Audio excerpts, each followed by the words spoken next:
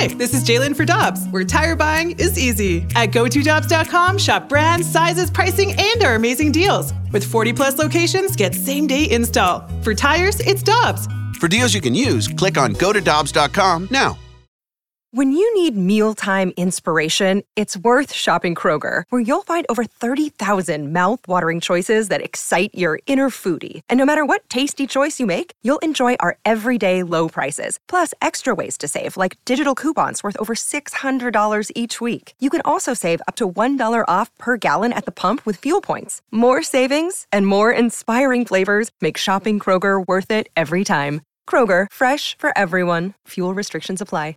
Time to feed the Tigers on the opening drive. This is the Morning Zoo on 101 ESPN. Brought to you by James Carlton of State Farm. Mention Mizzou to James when you request a quote, and he will donate $20 to Mizzou's preferred NIL on your behalf. CarltonInsurance.net.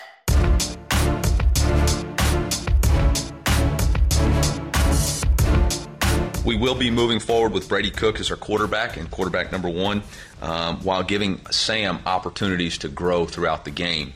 It won't look the same as it did this past week as far as maybe exactly equal first half and second half, but we are definitely committed to letting Sam continue to get reps and improve and grow.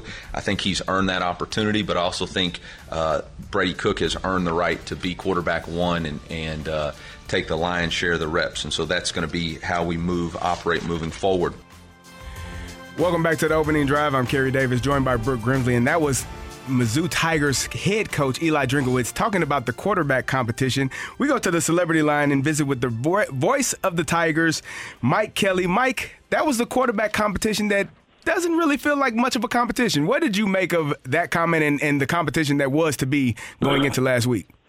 Well, there was a competition. It's just that one guy won it and clearly was the number one guy. Just because it didn't come down to the nip and tuck expectations that others had, or maybe Sam Horn didn't perform to the level that people expected. And I'm talking about people on the outside. He did some nice things in camp. I think the biggest deal is consistency. And you saw it in the second half. He'd make a really, really good throw, like the throw over the middle on his first possession. But then he made a poor throw on what resulted in an interception. So, and people can say, well, it was a drop. Well, it was thrown behind him, and it was behind him, and then it was dropped. And so it resulted in an interception. And so it's on the quarterback to put the ball in a better position. Brady's just been more consistent, and he's been more consistent from day one of camp. And you can tell that his comfort level is at such a higher level than the other guys that he was competing with. I mean, let's keep in mind, he's going to make his 16th consecutive start for Missouri at quarterback tomorrow against Middle Tennessee. As you gain that experience as a quarterback, there are a couple of things that happen internally. You become more comfortable, but the game slows down for you. And I think if you talk to Brady Cook, he'll tell you exactly that's what's taken place over the course of the last year. Meanwhile, it's still coming at Sam at kind of a very high pace. And so you see the inconsistency that comes into play when you just don't have a lot of experience. Mike, when you talk about a quarterback competition, it's very rare that you have a returning starter and have a newcomer, and you call that a competition. Was this an idea that they thought maybe Sam Horn could potentially take over that spot, but as you said, just not ready right now? I think every position in every single camp across America, whether coaches say it or not, there's a competition. And if you're not the guy, whether you've started for 4 years or started for 1 year, that comes out every day and plays at the highest level, then there's a pretty good chance you're going to lose your job. I mean, it happens all over the place. It happens in college football, it happens in the NFL. I think it is in the best interest of the head football coach to make sure that he's got a backup that has got some experience that can come in when things happen. This is no different than what Gary Pinkel did when Chase Daniel came to town. Brad Smith was the starting quarterback. Coach Pinkel got, even though Brad had established himself clearly as Missouri starting quarterback, he made sure that he got reps for Chase Daniel, not knowing when he was going to need him in a game situation. And it happened against Iowa State. Brad Smith went down. Chase Daniel led Missouri down the field through touchdown pass in the back of the end zone to Sean Coffey, and Missouri won the game that day because Chase Daniel was prepared to take over that position. And how do you think that he talked about that they'll utilize Sam Horn in kind of a different way? How do you think that they will utilize him moving forward where he can still continue to grow and learn? And especially, I think some of the fans' concern in this day and age of the transfer portal is that you worry about that. You know, you worry about with the quarterback competition, and then one, obviously, with Brady Cook, he earned it, but still you worry about Sam Horn and how that relationship will move on moving forward. Being around this team, how is Sam Horn handling that news, and does he understand that he still needs to grow? Sam hasn't changed at all, and Sam understands it completely. He's he's a kid that understands exactly what the situation is. I don't sense any frustration on his part.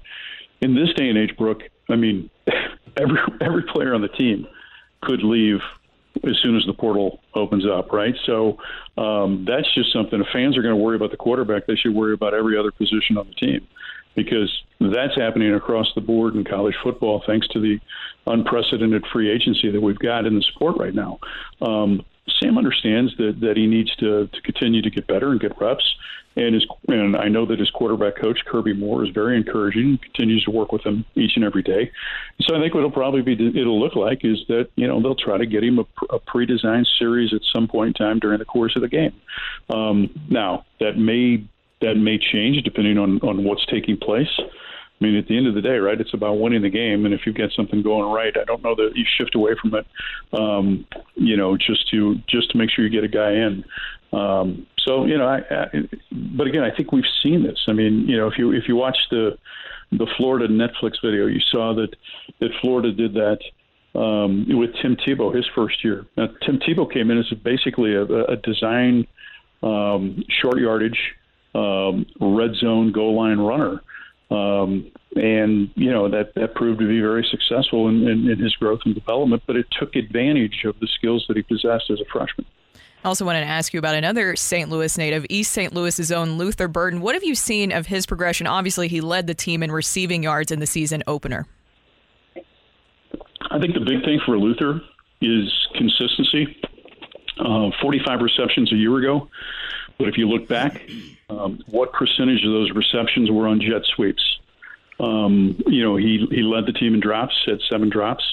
I think he still is trying to adjust. My negative is that I think he's still trying to learn at this level that he can't outrun everyone. And there's times instead of trying to take a jump cut backwards to try and outrun or outflank the defense or the pursuit, and sometimes you just have to understand that you're outnumbered and you got to either get out of bounds or take a loss.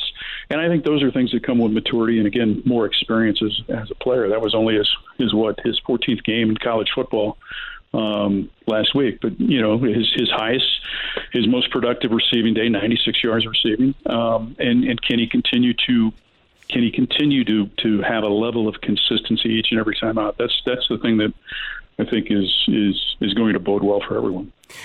Mike, what did you see from Kirby Moore in his first game calling the offense? We had big to-do about Eli giving up play calling duties. What did you think about the offense in his first game? It was not something that I didn't see in practice during camp. So I guess I really didn't take, it wasn't like there was any surprises. I mean, used a lot of formations, used a lot of different personnel. A number of people are going to play. Chase Daniel was in town a few weeks ago, and we were talking about his offense. And, Chase said the one thing that Kirby's offense is different than most college schemes is that it's NFL nuanced with personnel, with the number of formations, pre-snap shifts, things like that. And so, my takeaway was it was exactly what I saw during training camp. And also, we want to ask you about this weekend. Mizzou taking on Middle Tennessee State University. I hear that it's a really good college and football program. Sorry, Mike, I do have to reveal that I am a Blue Raider alumni. So you can be fair. You can be fair, Mike. But it seems like Eli Drinkwitz isn't underestimating Middle Tennessee. What are you expecting from the game this weekend? Now, Brooke, I'm teasing you when I say this, so take this the right way. Okay. You ended up at middle because you couldn't get into Vandy. Oh, no. Nice. You know what it is? You know what it is? Because you couldn't get into the University of Tennessee. That's an expensive school. So that's what it is for sure. Yeah. Vandy's football program is, whew, I didn't want to see that. Rick Stockstill has done a terrific job. Here's a guy that played for Bobby Bowden, was a team captain for Coach Bowden as a quarterback back in the early 80s.